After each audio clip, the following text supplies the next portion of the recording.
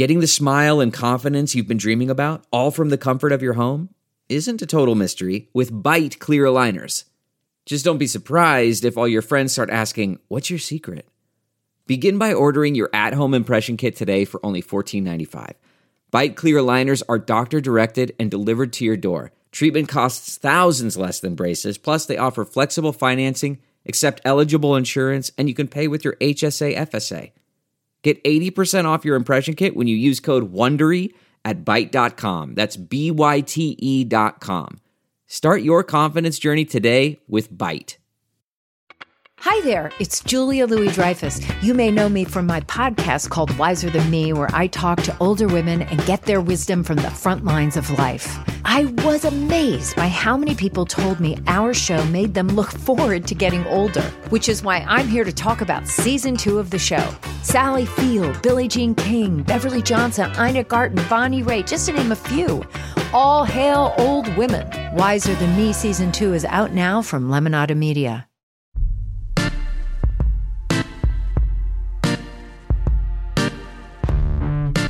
Hey y'all, and welcome back to Rotten Tomatoes is Wrong. I want to welcome back to the show new and old listeners and a few watchers. I'm Jacqueline Coley. I'm an editor at Rotten Tomatoes, where I cover independent film and awards.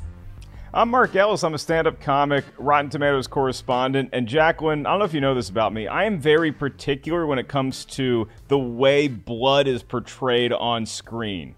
Really? Well, I'm somebody that thinks vampires have and always will be sexy. Today we're going to be talking about 1998's Blade. Wesley Snipes, the original Passenger 57. This is the movie that gave us pretty much the MCU as we know it. And shout out to Mark Hoffmeyer and his family. And that's the same Mark Hoffmeyer that we do mention when we talk about research. Apparently he's a big fan of Blade. So Mark, let me tell you, you give us so much. Thank you for giving me the chance to talk about Blade, because the movie's 56% rotten on the tomato meter, but the audience loves it at 78%. And we have a guest today who I think is going to bring the right perspective on our first, black superhero, the guy that kicked off the MCU, and looking to be our next superhero in the MCU. That's right, Blade. But before we get there, Mark, please break down for me the synopsis of Blade. Oh, this is fun, Jacqueline. So, okay, look, I got bad news and good news. Which one do you want first? I want the bad news. I'm the same way. I like the bad news first. So here it is. Vampires are real, and yes, they feed on the blood of human beings, and that is a tough bridge to cross. However, we have some people on our side. When I say people, I mean a half human, half vampire named Blade, played by Wesley Snipes. So he's a daywalker. He walks in both worlds, like when I was a chubby kid, but could also play sports well. That is who Blade is for vampires. And so he is out to get rid of all the vampires because they're feasting on humans, and Blade doesn't like it because he's half a human himself. And so he has some helpers on his side. He's got Whistler, he's got Karen, and then on the bad side, here comes Deacon Frost. That's played by Steven Dorff. He is actually kind of a rogue vampire. So he goes against the Council of Vampires, and he wants to just feast on everybody. Right now, he wants to rule the humans. Blade doesn't like it. Whose side is going to win? That's why we watch Blade. I'm right there with Mark Hoffmeyer and his whole family. I believe they watch the Blade trilogy every Christmas. You know what? I'm glad you gave respect to the trilogy, because it does need to be the trilogy. Blade Trinity gets a lot of mess, which we'll talk about later. But I love Blade Trinity. We'll do an episode on that one later. Right, producer Lucy? Can we agree that since we're doing Blade now, that I can also go ahead and sign up to say for us to do Blade 3? 100%. 100%. Also, again, Lucy's with us today. She may pop in and out. But without further ado, please allow us to introduce our guest for today. He's returning to the podcast. This is Mr. Jay Washington. Jay is a stand-up comedian and actor, and he's a host and co-host and creator of Blurs in the Hood with a previous friend of the pod, Mr. Winston A. Marshall. It's on a YouTube channel where they talk about pop culture, sports, and politics from the blurred perspective. So help us welcome back to the podcast, Mr. Jay Washington. Hey, Jay. Hey, Jacqueline. Hey, Mark. Hey, Lucy. Jacqueline, your voice is so comforting. It's like, it's like, hey everyone, listen. Today this is Easy Listening with Jacqueline Coley. Today we'll be talking about Blade and the movie that was, and then go into Blade Trinity, the movie that wasn't. Like that's listen, I listened to a lot of Quiet Storm when I was growing up. And you know what? That was my podcast voice before it was called the podcast voice. That's your radio voice. Let's have some. And ladies, if you want to feel sexy, Me Undies. Just use the code Jacqueline for 20% off. Like I feel like that's what's happening next later on. I think that's why Jacqueline and I do a podcast together so well, because she has like the intelligent NPR sound, and I have like the "We're back with more sports. Welcome to the jungle. Who's winning the Super Bowl?"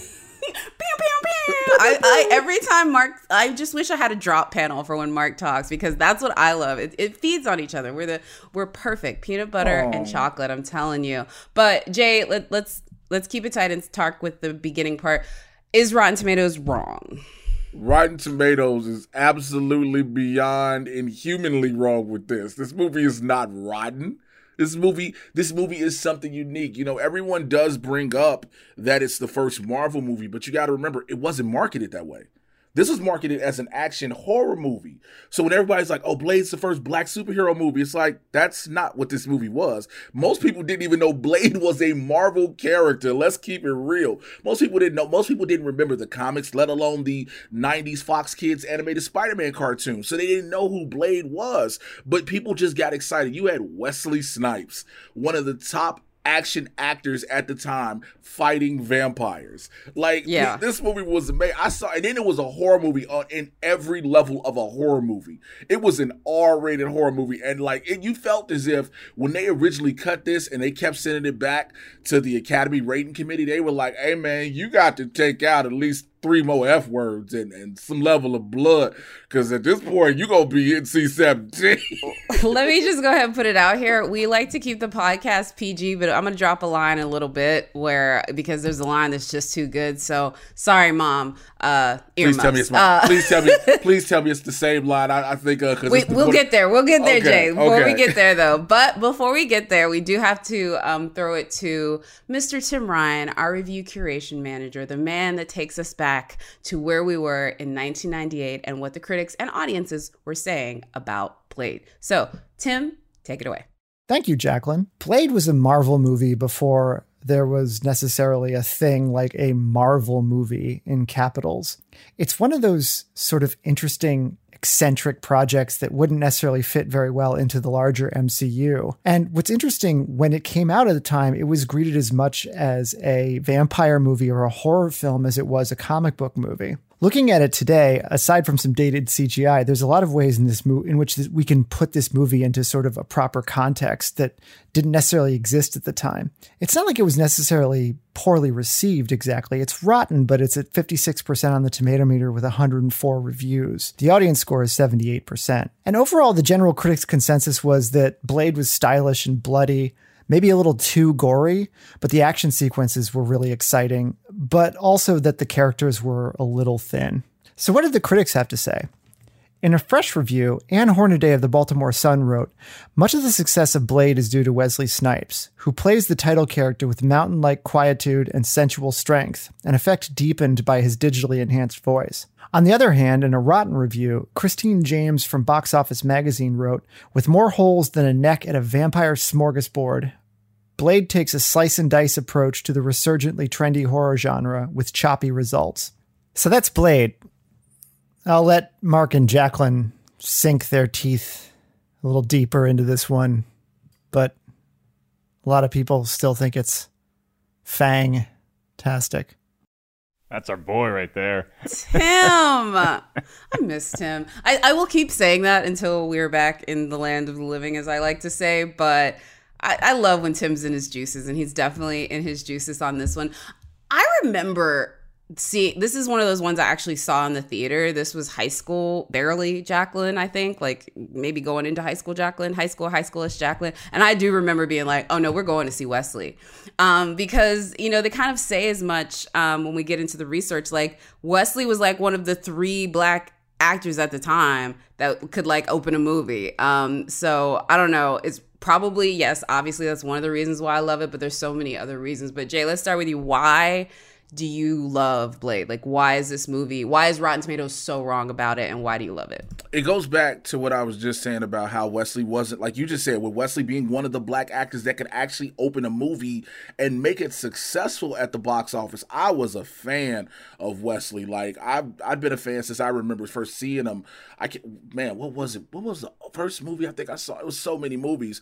But I think for me it was Major League. That was the first one. That's what it was. Clocked. Yeah, Major League. Major League. When I first saw him there, it's like you see him there, and then to follow his career, Passenger 57, White Men Can't Jump, all these other movies, and then even, I'll go fast forward real quick, to when I got to work with him in Chirac, I was like, oh my God, I'm working with Blade. Oh my Jesus. But you have that. Also, this movie, for the CGI for 1998, for what you get, it works. There are some scenes where you look at the CGI where you're like, hey, y'all didn't really need the CGI blood dropping on people's heads. Like, you could have just had blood dropping on people's heads. But the fight scenes, again, Wesley Snipes, being a well-accomplished martial artist, that works. You know, you can have a stunt coordinator, a fight coordinator, and teach some people, or you can have the actor learn some things before filming. But to have him already have this knowledge and to just incite that, whatever my tongue is trying to say, just input that into the actual filming of the movie, you got all the action scenes worked. And then not to mention, Chris Christopherson is amazing as Abraham Whistler. We don't give him enough credit for that, because he was just so nonchalant. Yep, I killed vampires. Cool. He had that cool. Chris Elliott coolness to him. No, I get it. Get it. Don't forget, Wesley a badass. And the cab. He put gas into the car that was running out, then lit a cigarette like it was nothing. Like, that's what all these different elements. And I could get on N'Bushe Wright and everybody else, but just them two at the helm, at the forefront. Stephen Dorff with so much pancake makeup on. It was like, yo, are you trying to be Pee Wee Herman? It was ridiculous. I can see the Pee Wee connection. Yeah, I like. Yeah. What about this is. I got to do the clock back. This is after Pee Wee had his moment, so he was out of the view at this time. But he may have been behind one of the makeups in the extra in the first scene. Mark, what about you? Why do you love this movie? I love this movie for some of the reasons Jay just mentioned too, because it's a great watch. Like, it's a good movie in and of itself, and then I tend to love movies more when you look at the hurdles they were up against or how they foretold things to come. And back in '98, this movie is not released in the height of comic book movie celebration fandom that we have today. This is not like this thing drops and everybody's going to get excited about it. This thing comes out and it's on the heels of comic book movies like Spawn, like Batman and Robin, like Barbed Wire. And it's like, okay, we're just trying to string together things. We don't know how to make a comic book movie relevant yet. And this set the template for that. There's a few cartoony moments for sure, but my overwhelming thought rewatching this movie is how the fight scenes still hold up. Wesley Snipes still holds up. Chris Christopherson's great. You have your sidekick. You have your A-villain. You have this weird vampire council. You just have so much stuff that horror movie fans would love, but the action is so well done that you cannot resist it. And as soon as the movie's over, probably like how a vampire feels when they're done biting a neck, you just want more. Yeah, I will agree to both of you on what y'all loved about it. It's probably what I loved about it in '98 and even immediately after. But when I was watching it again last night, it was different. I just kept thinking about all the movies. And one of them that you mentioned, actually, Mark, Barbed Wire. I was also thinking about Tank Girl and Johnny Mnemonic. And even later with Constantine. Like, that was my sweet spot of that, like, weird Hong Kong, like, even a little bit of Cool World type, like stuff from that, like, late 90s Gen X feeling your juices movie making. That's my sweet spot. A lot of juices. Yeah, like right in there. It's a sweet spot. Listen, there's a lot of juices. It's a vampire movie, Jay. Strap in. Okay. Strap in. There's a lot of red juice in this movie. A lot of red juice. From the jump, there's a lot of red juice. That's why I loved it. That's why I love the movie, because it felt within that world. And this was one of the first movies that put those campy elements with the superhero stuff together in a way that was cohesive. And then we saw that formula getting even more tight when you had movies like Constantine later, which, again, we will discuss, but misused by the critics. But that's where I liked it. And then later, they sort of perfected it when they got to The Matrix. Like, The Matrix is when that really sort of like, that's when that's like hits all together. Everything hits right. I think right at the right moment and right at the right time. So yeah, everything that comic book fans say they want in a film today is what Blade gives them, because everybody says, oh, I wish studios would take a chance and make an R-rated comic book movie. Blade did that. I wish we'd get authentic, realistic feeling fight scenes. Blade did that. I wish it would stay faithful to the comics. Every shot in this movie virtually is ripped right from the pages of a Blade comic book. And so this gives the fans what they want, but it doesn't alienate people like me who did not read Blade growing up. And it doesn't feel, and that's the thing, it doesn't feel like a comic book movie at all. That's one of the things, even I'm a diehard fan of the MCU. I love everything they've done. I love what DC tries to do every now and then, every other 3 movies.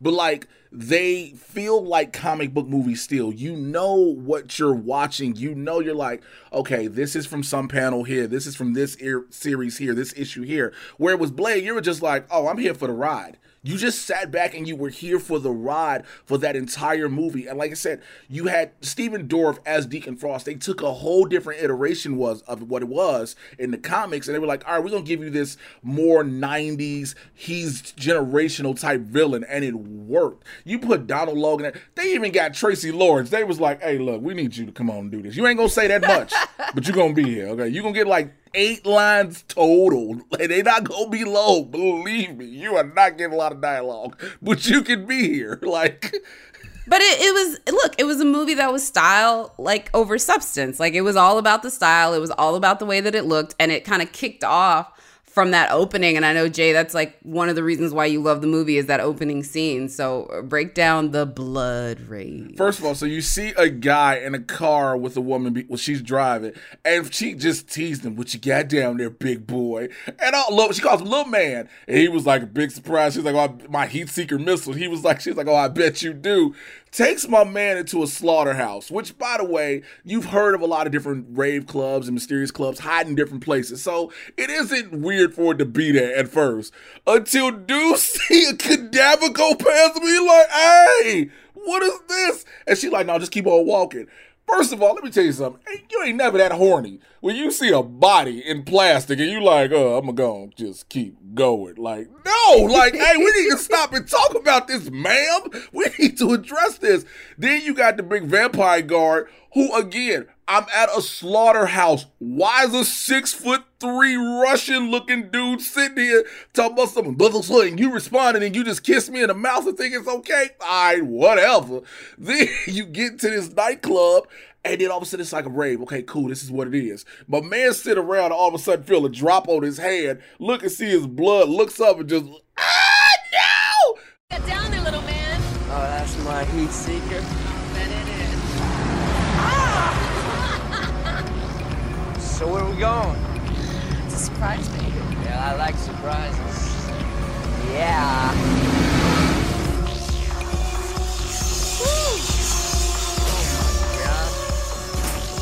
What the fuck are we doing here? Let me tell you something. Jesus, couldn't have been me. I'd have been sliding on that floor. I'm standing up, everybody trying to grab me. Let me just crawl and slide on through the floor. It's blood, it's slippery. Ain't nobody paying attention to me down here unless they just sniffing me out. No. Then he tried to run. One dude hit him in the face. Like, that was the thing. It took a minute before people decided, let's knock him out because he's going to be lunch. Also, it's 300 people in the club. One dude. Y'all got blood coming from fountains in the ceiling. You don't need to drain, fam. Let him enjoy his night. Can you imagine? Mama, I'm going to be at the club tonight. Yeah, I got this little chick I met. We met down at the bodega, you know what I'm saying? We met downtown. We're going to go and kick it tonight. Like, I'll call you in the morning when I get back in. I love you, mama. Now, his mama waiting on the call, 8 in the morning. Baby possibly couldn't call him. If it wasn't for Blade, think about it. If Blade don't show up, he ain't at Thanksgiving dinner that year. You know what I'm saying? And I love that you gave him a southern accent because that dude looked really bro-y. That dude looked very much like bra. Like, he had on a backwards Kango, which already I'm made glad me Jay's want to concerned get rid about of his him. family and him making Thanksgiving. That's really the point of this movie is Blade Blade saves Thanksgiving. Can you imagine Blade saves Christmas? Like Blade got to take over for Santa. Santa been bit. Whistler taking care of him in an old industrial garage that for some reason has an unlimited supply of unleaded gasoline. Like nobody thinks about this. We all live in LA. We know cars ain't driving down the street with no license plate. The LAPD pull you over like that, especially if you're a black man in a black car with black tinted windows. You get out with a leather jacket with another and OPP, a bulletproof vest. bulletproof vest and an OPP jacket under it. You going to jail? Like there's no reason. When Blade shows up at that rave scene, it's like that is where it sort of telegraphs in a good way that, hey, we have this as a comic book movie because we do have a hero. This isn't just this gross out horror movie. But I don't know that I've ever seen a movie that so effectively announces itself as rated R without the early use of either gratuitous violence, which I'm just talking about the blood. There's literally, it's called a blood rave because there's blood coming out of the fire-safe sprinklers. That is what makes this rated R, okay? Right there. It's not some giant sex scene. It's not a bunch of nudity. It's not a bunch of F-bombs. It is a bunch of blood raining from the ceiling. And then to see Blade show up is just this ultimate battler of these people. It was just so well done, and it locks you exactly into what this movie's going to be. Also, you have the vampires who knew the little vampire teenagers and ravers who was like, oh, no, it's him. So here's my problem. You know it's the Daywalker. The Daywalker has a reputation of killing vampires. If I'm one half of the crowd, I'm like, you know what, this party was fun. I got to go. Then you got some other people who try to run up and fight him. He got a sword and a shotgun. He got a shotgun that is shooting stakes that he never reloaded. No one ever brings this up. He never reloads the shotgun, right? And everybody's like, oh, I'm going to run up and try to fight him. No, even old girl in the beginning, like, I'm going to rip your effing head off. How, ma'am? Please tell me how. Let me know how you finna rip this black dude. It's a black dude. She tried. A black dude in a leather jacket in a rave with a shotgun that shoots stakes. Ma'am, you have zero chance, and he got nothing to lose. You know what I'm saying? I mean, I love the stylishness of this. Let's be honest, this movie gave birth to an entire generation of EDM heads. Like, this was the movie they watched at like 8, and then they became like Dylan Francis at 28. Like, I'm personally, that is my positive thought. Like Calvin Harris definitely saw this movie. Diplo was there. Actually, Diplo was old enough to he's a lot older than he portrays. But anyway, Diplo you know what I'm saying. Diplo was in the movie as an extra. We just didn't know it. Like, nah, yeah, we didn't know that. But no, it's so interesting to see, like, again, just like the look and the feel of it. Wesley even talked about it. Shout out again to Mark Hoffmeyer and his research. It had that perfect intersection of like Hong Kong culture and like hip hop and EDM. It was just all kind of mixed in this great sort of, I think, combination that you didn't know you would enjoy. Just this sort of like sci-fi fantasy and sort of Hong Kong culture. Again, I go back to Tank Girl. I go back to Johnny Mnemonic, where they did that so well. Even like Barbed Wire, which we need to do a Barbed Wire episode if Rotten Tomatoes is wrong, and I cannot wait to do that because shout out to Pamela Anderson. That was my girl at the time. I think the scene for me that sort of also solidifies the like comparisons of it, there's a Constantine scene in that one where they also decide to like bring things down from the sprinkler system. Francis Lawrence watched Blade before he started like working on the script for Constantine. That's just all I have to say about that. But the scene that I love is actually when, you know, the black girl that, you know, Blade rescues, which we only got a black girl, by the way, because Wesley Snipes insisted on it, which I'm so glad because it adds a whole nother layer to the story, which I'll get into later when I talk about Stephen Dorff. But Pearl is this obese like vampire, which is obese thanks to Mark, the world you want to use. Oh, that's beyond obese. That's just. It's a very big vampire. The actual animatronic that it was made out of, it took 4 people to like maneuver it. And if you look at Tank Girl, that's like the big black dude in Tank Girl that's like in his like, you know, what do they call it? Like he's in the, what do they call that thing? Like the bulldozer. That's like his bed, the big black dude that's in that one. You know what I mean? It's like that same sort of vibe. And I love that she just fried the shit out of him. They're going to Pearl looking for information, and they use this UV light to fry him. And it's a total scene of exposition. That's the only reason why it's there. But we got a good chance to fry up a fat vampire who we found out later the reason why he's fat. He eats the bodies of babies. And he's become addicted to baby bodies. Fry him. We're going to play a little game of 20 questions. Depending on how you answer, you may walk out of here with a tan. What's that? Oh, it's nothing. It's routine research. Actually, it's a video game.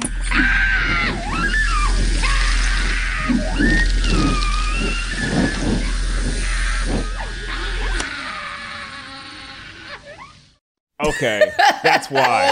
I didn't realize that. I missed that upon my rewatch. But Jay, it wasn't in the rewatch. It was in the research. Well, then I definitely didn't see it. I felt bad for Pearl when I was watching it. I don't know if y'all felt bad for Pearl initially because he's just being fried, and I'm like, okay, well, look, is this even? I didn't even register it was a vampire. It just looked like it was. Just for reference, this is how big and bulbous Pearl is. It took 3 people to operate Jabba the Hutt, okay? This one took another person to operate Pearl effectively. And yeah, the UV light, you just feel bad watching this creature just fry. But now that I know that baby is in fact Pearl's a baby muncher, Jay, I take it all back. I love the fact that when she started with Dr. Karen just started frying him, Blade don't do nothing but just turn his head like, well, I'm not going to watch this. Like, also, what did it smell like frying? Because you know Pearl ain't taking no baths at all. Like, it got this smell like all type of old Crisco depression and souls. Like, it just got this smell like all that to be damned. Like, and then you just kept on like, this is how upset Karen, this is a black woman thing. Cause she was pissed from already being bit. Cause he told him, like, yo, if she moves, fry her. And just let the light stay like just. I'll tell you exactly what the smell was. The smell was any college dorm the week after they get a George Foreman grill. That's what the smell of Pearl was. Horrible. You are a horrible individual for that. We couldn't get the smell out the entire semester. Do they still do that in dorm rooms where they let them have little kitchenettes? Because I remember getting in trouble because I had a microwave, a fridge, a George Foreman grill, and a hot plate. And everyone was like, why don't you just go to the cafeteria? I'm like, I'm not eating them people's food. Like, I was very anti-college food when I moved to the dorms. And now I'm like, I had a full place that I could go to where they would make me food. I would go there every single day rather than make anything after, it really is like, at home. You do wonder how Blade and Whistler played by Chris Christopherson, and then later Karen, like, where do they go to eat? Do they order in? Grubhub wasn't around in the late 90s. And for my scene is like, I could take any fight scene, right? Because my favorite fight scene in this movie is we get a cool fight scene in a vampire lair. We get a cool fight scene at the little lair where Blade makes his home. We also have this fight scene in this like weird house of mirrors.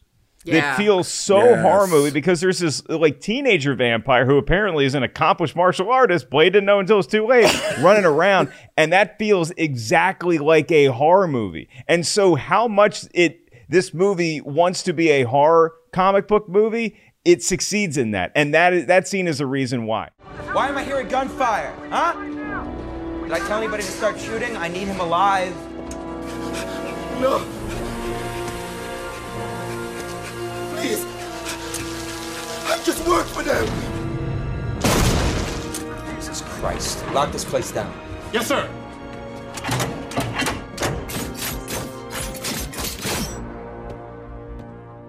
So I could point to that as the thing that when I'm watching the movie, I'm like, this is exactly the kind of tone. Like, they're nailing this. They are crushing this movie right now. Yeah, Jay? I can picture right now Whistler. Yeah, I like to order a pizza for delivery. Yeah, where? Look, it's an industrial warehouse way back in South Central LA. Look, so what you gonna do is when you turn the corner, it look like there's nothing there. Trust me, you just turn, you're not gonna get robbed. Keep driving all the way down. There's gonna be a black dude in a leather jacket to greet you. Don't be scared of him. Yes, he has a sword. Just give him the pizza. They're never delivering that pizza. The Ninja Turtles knew. less information is more. Oh yeah, this is the true. Ninja Like, Turtles were like, here's a 20, bruh, and like just don't even tell them the anything. Ninja Turtles gave an address, and the dude was looking. It was like 122 and an eighth. Where's 122 and an eighth? And then out of the great Michelangelo goes, "You standing on it, dude." First of all, I'm a pizza delivery dude. This is my job. Okay, I'm not just gonna slide no pizza down the grate until the money comes up, and I'm like, well, this is the transaction. Go take it. It's out of my hands right now. You know what I'm saying? Like, I love it. Well, I mean, Mark brought up the fight scene, and that is a good fight scene. I think a lot of people point to the end fight scene with Stephen Dorff. I think Jay touched on this too as like another reason why he loves the movie, but like the cast that they put around Wesley was so great. Everyone from the guy that plays Quinn, I forget what that actor's name is. Donald Logue. Donald Logue, is that the guy that plays Yeah. Quinn? Yeah, the one that keeps just, basically he's like the Energizer Bunny of vampires. Like, dude just will not quit. Like, they cut off his arm, they fry his face, they do all kinds of stuff. Fry his whole body. He fried Yeah, they remember fry at his the whole beginning. body. Like, he's the one that bites the black girl. There's so many great. Chris Christopherson, obviously. Yeah, the whole cast is amazing. But for me, it's actually a lot earlier. It's a lot earlier in that when Stephen Dorff and M'Bushe are on the couch. And that scene where he sort of is like being weird, he's implying that Blade ain't hitting it right. He's basically like, you know, what's wrong with you, sis? You need to smile more. Like, there's just so much toxic male white masculinity in that scene of him just being like, you know, just in his juices thinking he's about to win. And she's giving him that Michelle Obama at the inauguration stare. Really? I'm living. Seem a bit tense. A bit pent up, maybe. Like I need to release something. No?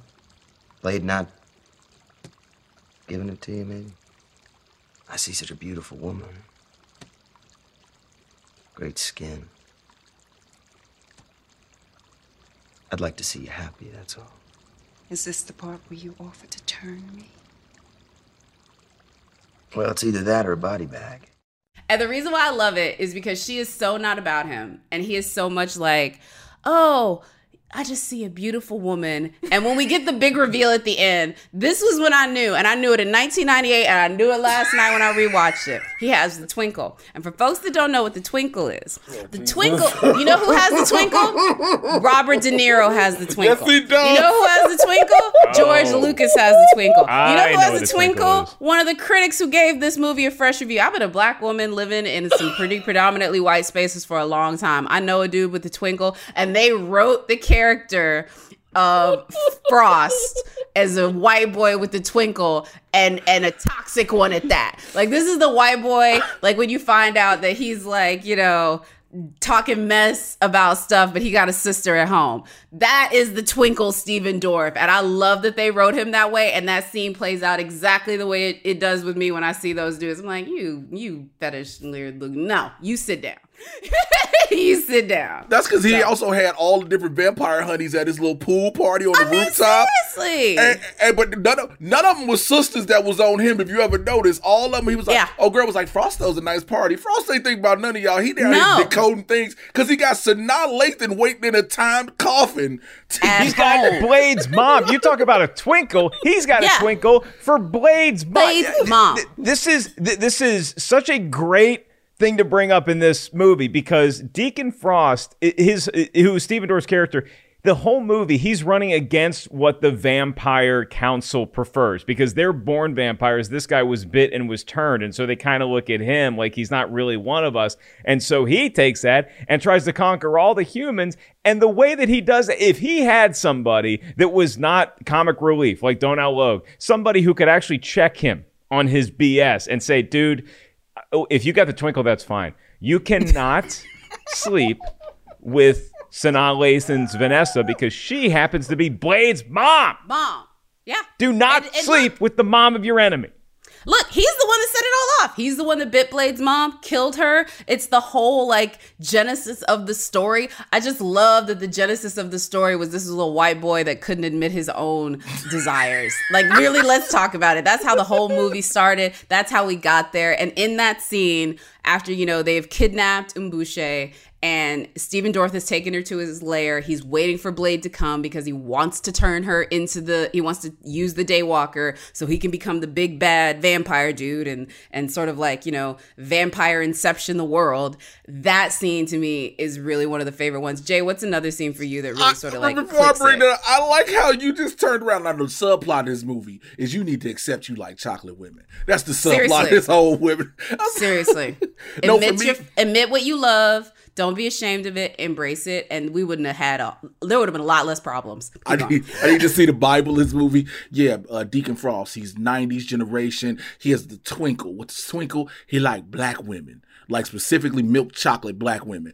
For me, it is the Book of Erebus scene, Mark, the one with the little black martial artist girl, because Wesley Snipes is caught off guard when she start coming in with them kicks. But the best part is all of a sudden when he has this realization that he's like, oh, wait a minute, and just backhands are like, yo, he was like, be gone. Just like, poof. Because like she catches him off guard because he's like, oh, look at the cute little girl. And then she starts throwing kicks. He like, wait, you can fight? Okay, watch this. Bam. And you're like, oh, that's how we dispose of them. Because that's how it should be in real life. That's how you would dispose of that. It's one of my best scenes because, again, we have the motif of the Book of Erebus. It's always in every vampire lore how it's these giant pages that are just hanging, that are in these glass cases and everything. And then all of a sudden Blade just like, man, the hell with y'all history. Just starts destroying them. And then they catch up with him. And you got Quinn, Donnell Logue's character, who's like, man, I got you. And he stabbed. He was like, oh, you think I'm alone? And then here come Chris Christopherson busting through and everything. Like, it's so intricate, their relationship, and where do they get all this equipment? You know what I'm saying? We got all this high-tech transmitters, like, I ain't alone. Then you got all these weapons. Whistler is sitting up here making, like, he just stealing military-grade weaponry. Nobody ever was like, yo, we need to follow where this black dude goes at night. It's the same theory I have with the Ninja Turtles, is that I think that the Ninja Turtles fight for justice, but I think Splinter pulled Leonardo aside and he's like, hey, you got to knock off one bank. We need money. So you gotta go, like, just knock off this Wells Fargo. We'll never tell the other turtles about it. It'll be cool. You got to do some bad to save a lot of lives. Well, Blade says that in a sense when they send Dr. Jensen back home and Officer Krieger shows up, and after he's whooping on her, she was like, so you about to rob him? He was like, how do you think we fund this organization? We're not exactly the March Dimes. Like, he said it so smooth. Like, we're robbing people.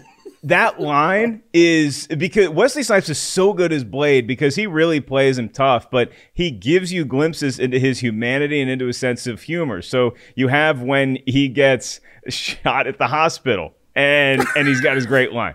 And he's got a great line about Deacon Frost and vampires towards the end.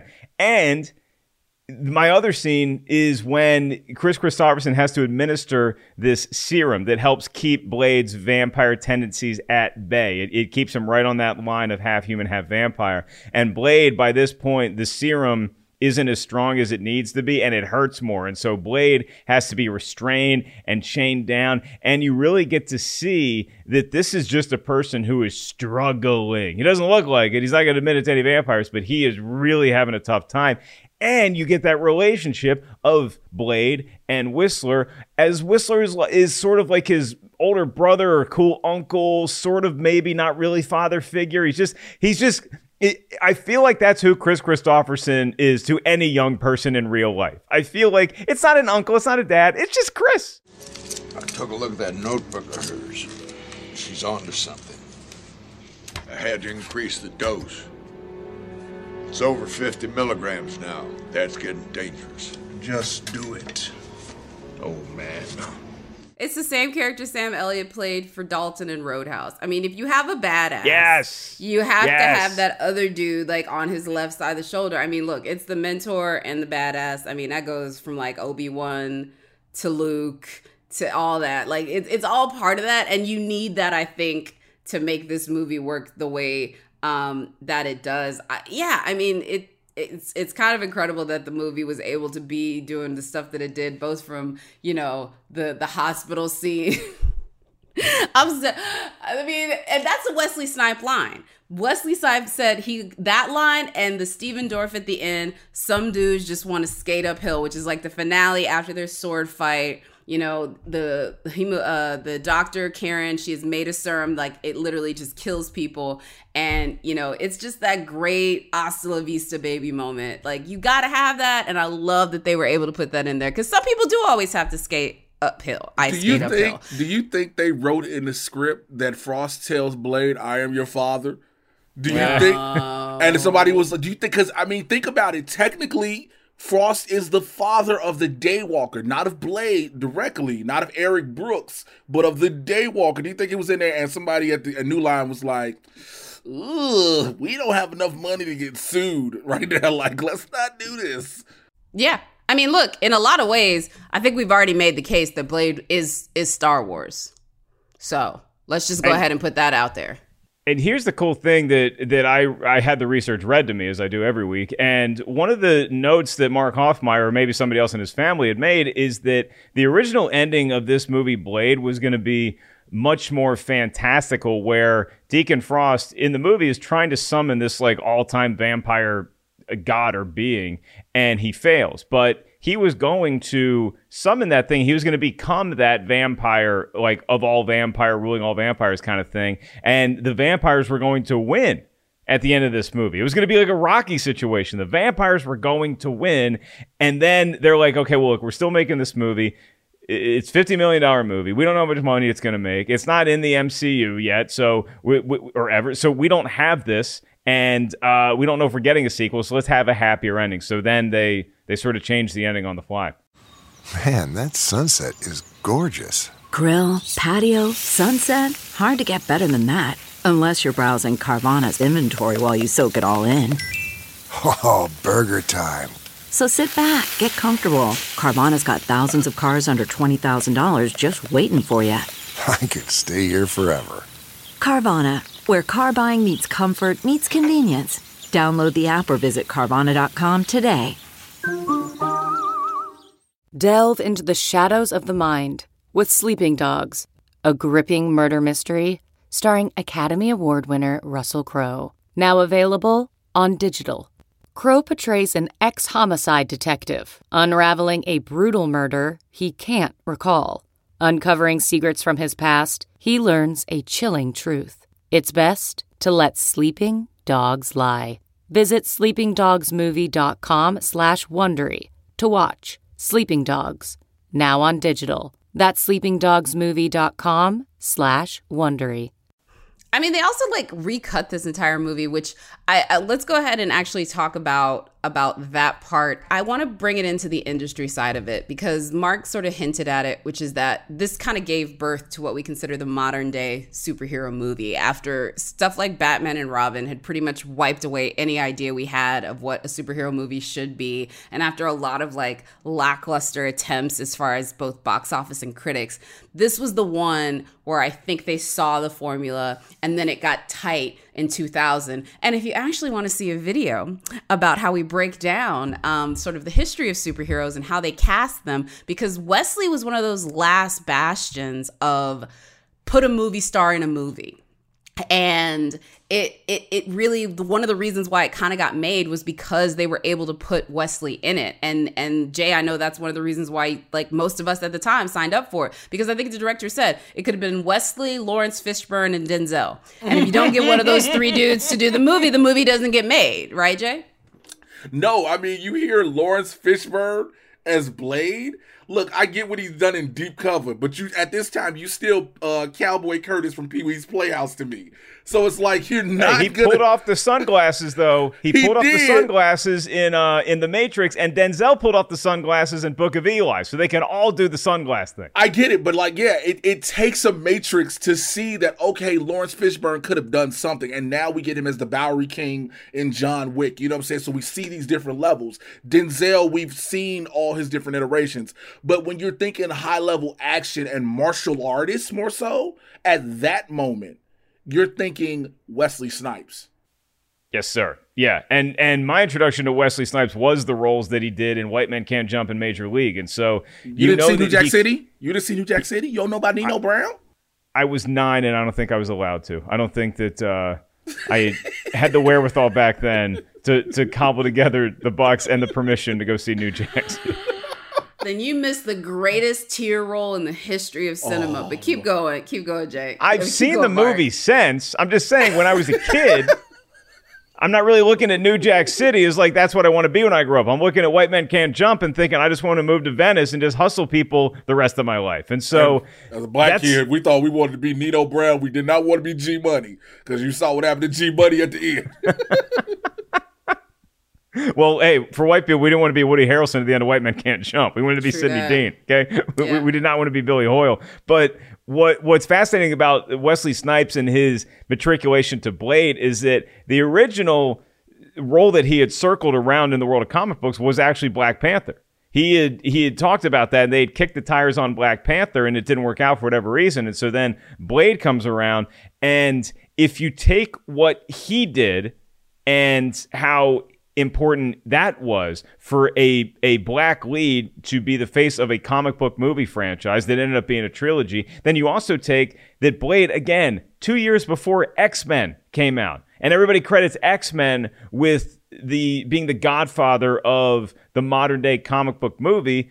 After rewatching Blade, I'm sorry, X-Men. I love you to death. I'm going back 2 more years, and I'm saying Blade was that demarcation line that said, hey, Batman and Robin, with your bat nipples and barbed wire, with your sexploitation, we're done with that. We're making comic book movies, and we're not afraid to go R. We're not afraid to be super violent, super gory, and we're not afraid to launch franchises with this stuff. Mark, it's great that you bring up the R part of it, too, and then also the Wesley part of it, because, look, Batman and Robin, that was like, make George Clooney a star, make Val Kilmer a star, make Christopher Reeves a star. It was still that movie star formula. And the cool thing about Blade is it was the movie star formula. But the first thing they do with Blade, they make him a badass, but they don't make him Wesley Snipes the badass. He's underspoken, and it's the things around him that sort of make him the mythos. It is not the fact that we're just looking at, Will Smith is now a superhero. This is, I think, a little bit of a shift in that, because by the time we get to X-Men, look, we all knew who Patrick Stewart were because we watched TNG. Most people were not checking on Patrick Stewart. Ian McCollum, this is pre-Lord of the Rings. Like, this dude was just like some guy from a theater stage. So they just started going to nobodies. And Halle Berry was the most famous person there. And she kind of got cast the same reason why Wesley did. She was the most bankable female black actress at the time. And they just needed a name in there. And so I actually agree with you on the fact that it is the kicking off point. But it still had that like movie star formula. So I like how they put a movie star in the movie and then took him out of the movie star sort of trope. But go ahead, Jay. That was the thing I was going to say. It's not really, I get what you're saying, Mark, after revisiting. But again, when you look at it, we go back to all these other movies. Again, you go back to the Donner Superman. You go back to Superman movies. You go back to so much. It was X-Men, I believe, that changed what we know now as comic book movies. Because now we got this, oh my God, these are the mutants, and they made them real life. They didn't make them overly muscular as we saw in the cartoons. They made them actually look like people. And that's so fair. This is the straddling. I think this is straddling between the two. It's got a little bit of the camp from the early 90s, and then it's got the serious that goes on later. It is a perfect bridge, but it is the connector piece you have to have. And if it's not there, we can't get to X-Men. And to be fair, X-Men had the pressure on it because even my mom knew what X-Men was. X-Men had the pressure of being a great comic book movie in the way that video game movies now feel that pressure. Whereas when Blade came out, y'all are right, it was not marketed as, hey, you know him from the comics, you love him from the comics, come see the movie. It was marketed as Wesley Snipes beats the crap out of vampires. So but then from when that you sat perspective, down y'all for are correct. it, From the marketing perspective, it was not. X-Men had to be that next step. But this one, I'm just talking about staying faithful to the lore, regardless of whether fans are going to notice it or not, and taking the material seriously, not making a movie so that you can sell a bunch of toys because they're based on comic books, not trying to overly cater to kids because, kids love comic book movies. No, this treated every comic book movie fan with dignity, giving them what they want and making them be adults to digest it. You don't get a Deadpool without this. Yes. Absolutely. Our movies, as we know them, you don't get a Deadpool. You don't get a Logan. You don't get any of the way that they were able to stretch the idea of what a superhero movie could be without this movie. Because this movie, to what we've said before, it committed to being a horror movie first And the fact that they were superhero and comic book characters was just a layer that it added on to it. There's a lot of layers to this movie that don't necessarily get taken at first glance. Like the fact that they essentially made Stephen Dorff like a minority within his class, and there's a whole level of racism and discrimination within vampirism that essentially Stephen Dorff is basically just trying for equal rights among vampires. He's tired of these people making him feel less than because he wasn't a pureblood, so screw it. Everybody's the same. And there's some weird like poetry in that the white boy is like basically Norma Ray of vampires. Like I see a lot of X-Men there too, though, because exactly. It's almost like the Vampire Council is more on the side of Professor X, where they're like, look, we have to live with the humans. They're our food, but we also can't expose ourselves to them. And then here comes Magneto, aka Deacon Frost, being like, no, we need to rule the human. We can beat them up. We should be ruling them. He even calls Blade, tells Blade, don't do spare me the Uncle Tom routine here. You think that, he tells him that because he's not talking about Uncle Tom being black to white people in the sense that it's used. It's being, you're a half-breed vampire more than anything else. You think they'll ever accept a freak like you? And in that conversation alone, it has so many similarities to actual real life civil rights issues, racial discrimination, and so much you just brought up, Jacqueline. Yeah, no, and I mean, look, and that was, again, what they did with X-Men. For folks that don't know, it was Malcolm X and Martin Luther King. That was Professor X and Magneto. They were two men trying to achieve the same goal, going about it in very different ways, by any means necessary versus peaceful protests. But they were still trying to achieve the same end. And again, these movies are smarter than people give them credit for. Yes, we look at them from a different lens now, but there's a lot to be said for what this movie was able to achieve when it was able to achieve it. The fact that Wesley was able to fight to get Mbuche cast as the black lead, because I can't talk about The Twinkle without that. And then Sanaa Lathan, because look, yes, I'm making a little bit of a joke in the sense of like, yes, you know, he's got other women around him, but I don't think it's any like coincidence that the two most significant women in this story, from a story standpoint, are the two black women next to Blade, and by extension, then Stephen Dorff for his relationship to them. There's something bigger in that than even me making the joke of like, yeah, he probably has a thing for black girls. Like there's still something, I think, to that. And I'm very interested to see where would they go with it, because we just got the recent announcement that, you know, 2-time Oscar winner Mahershala Ali is going to be our next Blade, which I think anyone who saw bruh put that hat on at Comic-Con 2 years ago, that was a moment. Jacqueline, were you in the room? Were you in Hall H? No, I was backstage at the you know, because they do the press lines. Yeah, and so I was back there with the microphone doing the microphone. You had the mic in the hand, and you were ready to. I was there, and I was pretty close up, and so just to like see how Marvel usually does their panels at Comic-Con in San Diego every summer when we have Comic-Con, is this big room, Hall H.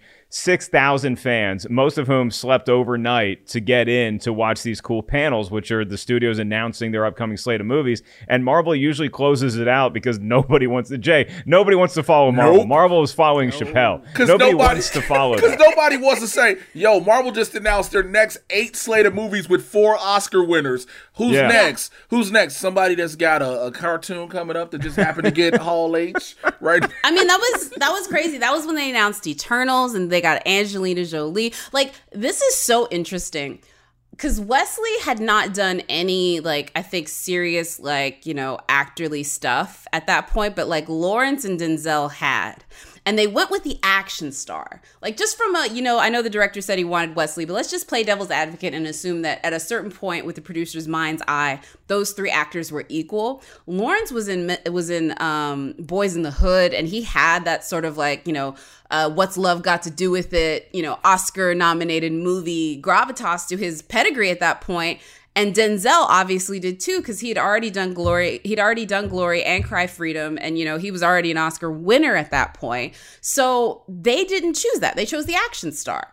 And now we're on the other side of it. where you're more likely to get cast in a Marvel movie if you've got an Oscar-winning movie behind you. You got Brie Larson, you got Angelina Jolie, you got Mahershala Ali, and Mahershala Ali himself said one of the reasons why he was able to get the meeting with Kevin Feige to say, hey, I just want to do a movie with y'all, was because he had 2 gold pieces of hardware sitting right behind him. Make sure you got to include that he had 2, because even with 1, they still weren't talking to Mahershala. It was brought up that even with 1, they were like, well, he won the second one and called in, and Kevin Feige was like, yeah, clear my schedule out whenever he wants it. That's crazy. And they sort of did it as a tease. When they announced it, it was like, because they announced all these movies, and then like the last thing you saw on stage was Mahershala Ali comes out, and then everybody, all 6,000 people, had the realization at the same moment as he's putting the hat on. It's like, wait, what? And it just, and then that becomes the thing that you're talking about with all your friends leaving that panel is, we got a bunch of cool announcements, but Mahershala as Blade. And that's all he had to do. But everybody I've talked to said it would be great to have Mahershala carry on the mantle and the torch of Blade, but we got to have Wesley Snipes back in that movie. I believe he'll be. I think there will be. I mean, first of all, look, I think Wesley has been so great about the post I got to pay some tax bill Wesley's, is I think he's enjoying making movies again. Because look, Wesley. Listen, there was a whole thing. Wesley was a star, and then Wesley got a rep, because like by the time we get to Blade Trinity, which I'm gonna just talk a little bit about before we get out of here, is that he had a reputation. You know, Patton Oswalt was like, this dude wouldn't talk to people on set, and Ryan Reynolds has kind of said the same thing. Wesley has been like, I don't know what these people are talking about. I was lovely, but there's been rumors of his diva mentality, and then he goes to jail for tax evasion, comes out, has to do a whole bunch of Nicolas Cage style roles just to like, I think, pay the tax bill and get himself back even. But then now I think brother is able to have fun. He's doing Dolomite. He's doing Coming to America. Like, he's just having a good, fun time with life. And I'm really enjoying watching Wesley Snipes. I think just enjoy being an actor and having a fun time again. And whenever him and Woody want to get together for a White Man Can't Jump reunion. Thank you. Bet. I will take a Money Train sequel. Money Train. And bring Jennifer Lopez back. Yeah, bring them all back. It's the 20th. It's the 20th. We're recording this right about the 20th anniversary of The Wedding Planner, and I just wanted to say again, J-Lo had the #1 movie and the #1 album at the box office. People need to put respect on her name, and that was 2 decades ago. And then I'm gonna get out on that. Yep, that is one short of the Belushi trilogy, where you got the #1 movie, #1 TV show, and #1 album all at the same time. I realized Wesley Snipes was out of jail and was back to his ass-kicking self in The Expendables 3. Didn't have a big role, but man, he was fun to watch in The Expendables 3. And you see that and you're like, okay, we could do another Blade with this guy. And as a matter of fact, one of the negative reviews of Blade when it came out still made me chuckle, because they just didn't think there was a lot of substance, and they referred to Wesley as Buff the Vampire Slayer. And I did think that was pretty funny. It's like you substance, again, for some people, substance was in dialogue. You know what I'm saying? It was how much you spoke. But Blade, the character, worked without speaking so much. His stoic nature, that also his facial expressions did so much for him. And like you said, when you go forward, him having fun, the comedic starts to show out. Because again, you see the sense of humor in Blade, and you're like, wait, what? But then you forget Major League. You know what I'm saying? You forget what he did in Major League, and then you watch going forward in his career. Again, White Man Can't Jump. You see Money Train. You watch all these other things. Comedic has always been there. It's never been just one of those, oh, he picked it up. He's always had it. Even Passenger 57, was it always bet on black? That's like kind of a joke, but also kind of like, be humble, but let people know. Right. You know what I mean? Like, it was great. It was great. Shout out to Mark Bernardin for that. I love his line. Folks don't know Mark Bernardin. Great comic book writer, writer. He's got a great tagline that says, be humble, but let him MF for no. And that's like the mentality of Blade the Daywalker. Because he ain't got to say it. You know what I mean? Like, I ain't got to tell you who I am. You know who I am. Don't make me tell you who I am. Even when he's in the park with Frost real quick, and Frost is like, man, you got all of our strengths and none of our weaknesses. Blade's like, I don't see it that way, fam. Like, I get thirsty. Like... I mean, look, it's interesting now looking back on it. There's so much that this movie sort of gave birth to, from as far as like sort of like the superhero genre, but if nothing else, we can just go back and say they made so many things could have gone wrong. The movie sat on a shelf for a year with a bad cut that everybody hated. Stephen Dorff wasn't even supposed to play Stephen Frost. This was supposed to be Jet Li, and he decided to do Lethal Weapon 4. One I think even Jet Li wants back, if I'm being honest. Like, if he could make that trade again. Lethal Weapon 4 was a pretty great announcement for Jet Li. Like, that was a pretty sweet role for him. But I will say, Jet Li as Deacon Frost is pretty interesting. Okay, Here's my little Blade trivia nugget. Can y'all tell me, and this is how far Blade took us in just one movie, can y'all tell me the most recent comic book movie release before Blade had come out? So before Blade had come out, was it Steel 1997, and it was Steel, Jacqueline Coley. What? I did not look that up. I literally I had a running list in my head of black superhero movies. Steel would have not been on my list, though. Like, I remember what it was, but it was like, Steel? No, technically, you had 3 black superhero or anti-hero movies in a row because you had Spawn in 97, and then you also had Steel, and it's not like anybody, was rushing out to see Steel unless you were like me and were a huge basketball fan. And then Blade came out in 98, and then the next movie was, in fact, X-Men. Here's a fun one. What was the first Marvel movie that ever made it to screen? Because it's embarrassing.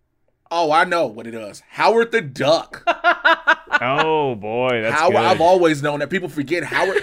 People only recently found out Howard was a Marvel character from Guardians of the Galaxy. Mm-hmm. They'd only recently found out from Guardians. Some people. Well, but some of us were so obsessed with that duck sex and the girl from Teen Witch that we are deep duck in the breast. Howard and the Duck. Duck breast. Listen. You gonna not stop. Teen Witch has sex with a duck. We get a female duck full like D-cup breast taking a bath with a bonnet on in Howard the Duck. Don't you ever to quote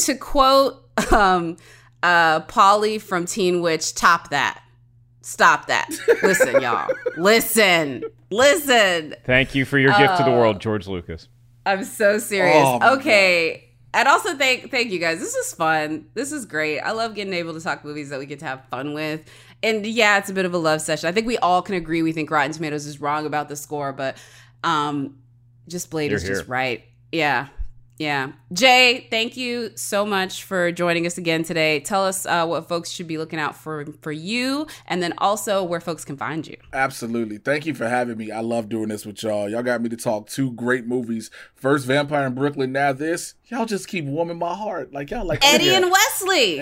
We got to do Coming America. We got to do Coming to America. We're coming to America. Like, we got to, oh my God. But anyway, Blurs in the Hood every Tuesday and Thursday, 2 p.m. Pacific, 5 p.m. on the East Coast with myself and Winston A. Marshall. It goes down on our YouTube channel, youtube.com/blurdsinthehood, BLERDS, the letter NTHEHOOD. Like Jacqueline said earlier, we talk pop culture, news, entertainment, sports, and more from a blurred perspective. And also, we're unapologetically black. It is what it is. You don't like it? But you can catch me there. Also, the Mad Titan podcast, where I get you caught up on all the things happening in the Marvel and DC live-action cinematic universes, is Barbershop Talk for Nerds. And me personally on Twitter and Instagram at Mr. J Washington, MRJAY. You should really know how to spell Washington. Yeah, I mean, he's on the $1 bill. How do you miss that? Jay, since you are a pop culture and movie expert, though, we also have to have you tell us a movie and TV recommendation that you have. A movie recommendation that I have, I find myself going back to this just because I just love watching it for what it was. 1990s Total Recall with Arnold Schwarzenegger. I love watching this movie. It is the special effects that we get for the time and everything. It holds its R rating, but it earns it. And it's a Paul Verhoeven bloodfest no matter what. And for TV shows that I'm watching, I'm rewatching one of my favorites again. I love watching this from beginning to end, all 5 seasons. I am watching Quantum Leap once again, starring Sam Bakula and Dean Stockwell. I love it because you realize how much Dr. Sam Beckett was a superhero in a sense. The way he fought through racism, sexism, homophobia, oppression, everything. He was a superhero that God chose, literally. I love it. And Scott Bakula also had a pretty good right arm in Necessary Roughness. Pretty yes, good. Yes, he did. Yes, he did. Pretty good over the hill quarterback filmed there. at my undergraduate university, the University of North Texas. Really? Kathy Ireland was kicking field goals on your campus. Yeah, absolutely. Nice. That is at the Screamin' Mean Green Eagles. Yeah. Mark? There you go. Well, yeah, I mean, you can find me at Mark Ellis Live singing the praises of Jacqueline's alma mater's movie of choice, Necessary Roughness. And you can also check me out on a bunch of shows on Peacock right now. It's the Rotten Tomatoes channel. You can go hit that up, and you'll probably see a lot of Jacqueline and I, because why wouldn't you put us on the streaming platform for Rotten Tomatoes that you can check out for free on Peacock right now? And we love hearing from y'all. So we've gotten a lot of good recommendations from fans about upcoming movies y'all want to see us talk about. Let us know what you want the conversation to center around. You can email us anytime. rtiswrong@rottentomatoes.com. That's rtiswrong@rottentomatoes.com. And she is at that Jacqueline. Yes, I am at that Jacqueline, and I will be back here next week, no matter where you watch us or listen to us, where we're going to be talking about the movie. You know what, Mark? It's not over. It's still not over. It's The Notebook. In the rain, with the pearls, and the shot, and the kiss. The movie that is probably, I think there's probably an entire generation of men that both love and hate this movie for the fact that they probably got laid at the end of it, but hated the watching it. Hated the watching before it. They got there. It was a long walk to water. Oh, don't do this. Don't do this. Don't do this. We got there. We ended up getting... I actually have a funny story about that I will regale with everybody next week when we talk about The Notebook right here on this show. All right. Again, thank you for producer Lucy and for Jay, Christian behind the scenes, Mr. Mark Hoffmeyer, my co-host and partner in all things great, Mark Ellis, and myself, Jacqueline. Again, thank y'all for listening, and we'll see y'all next time.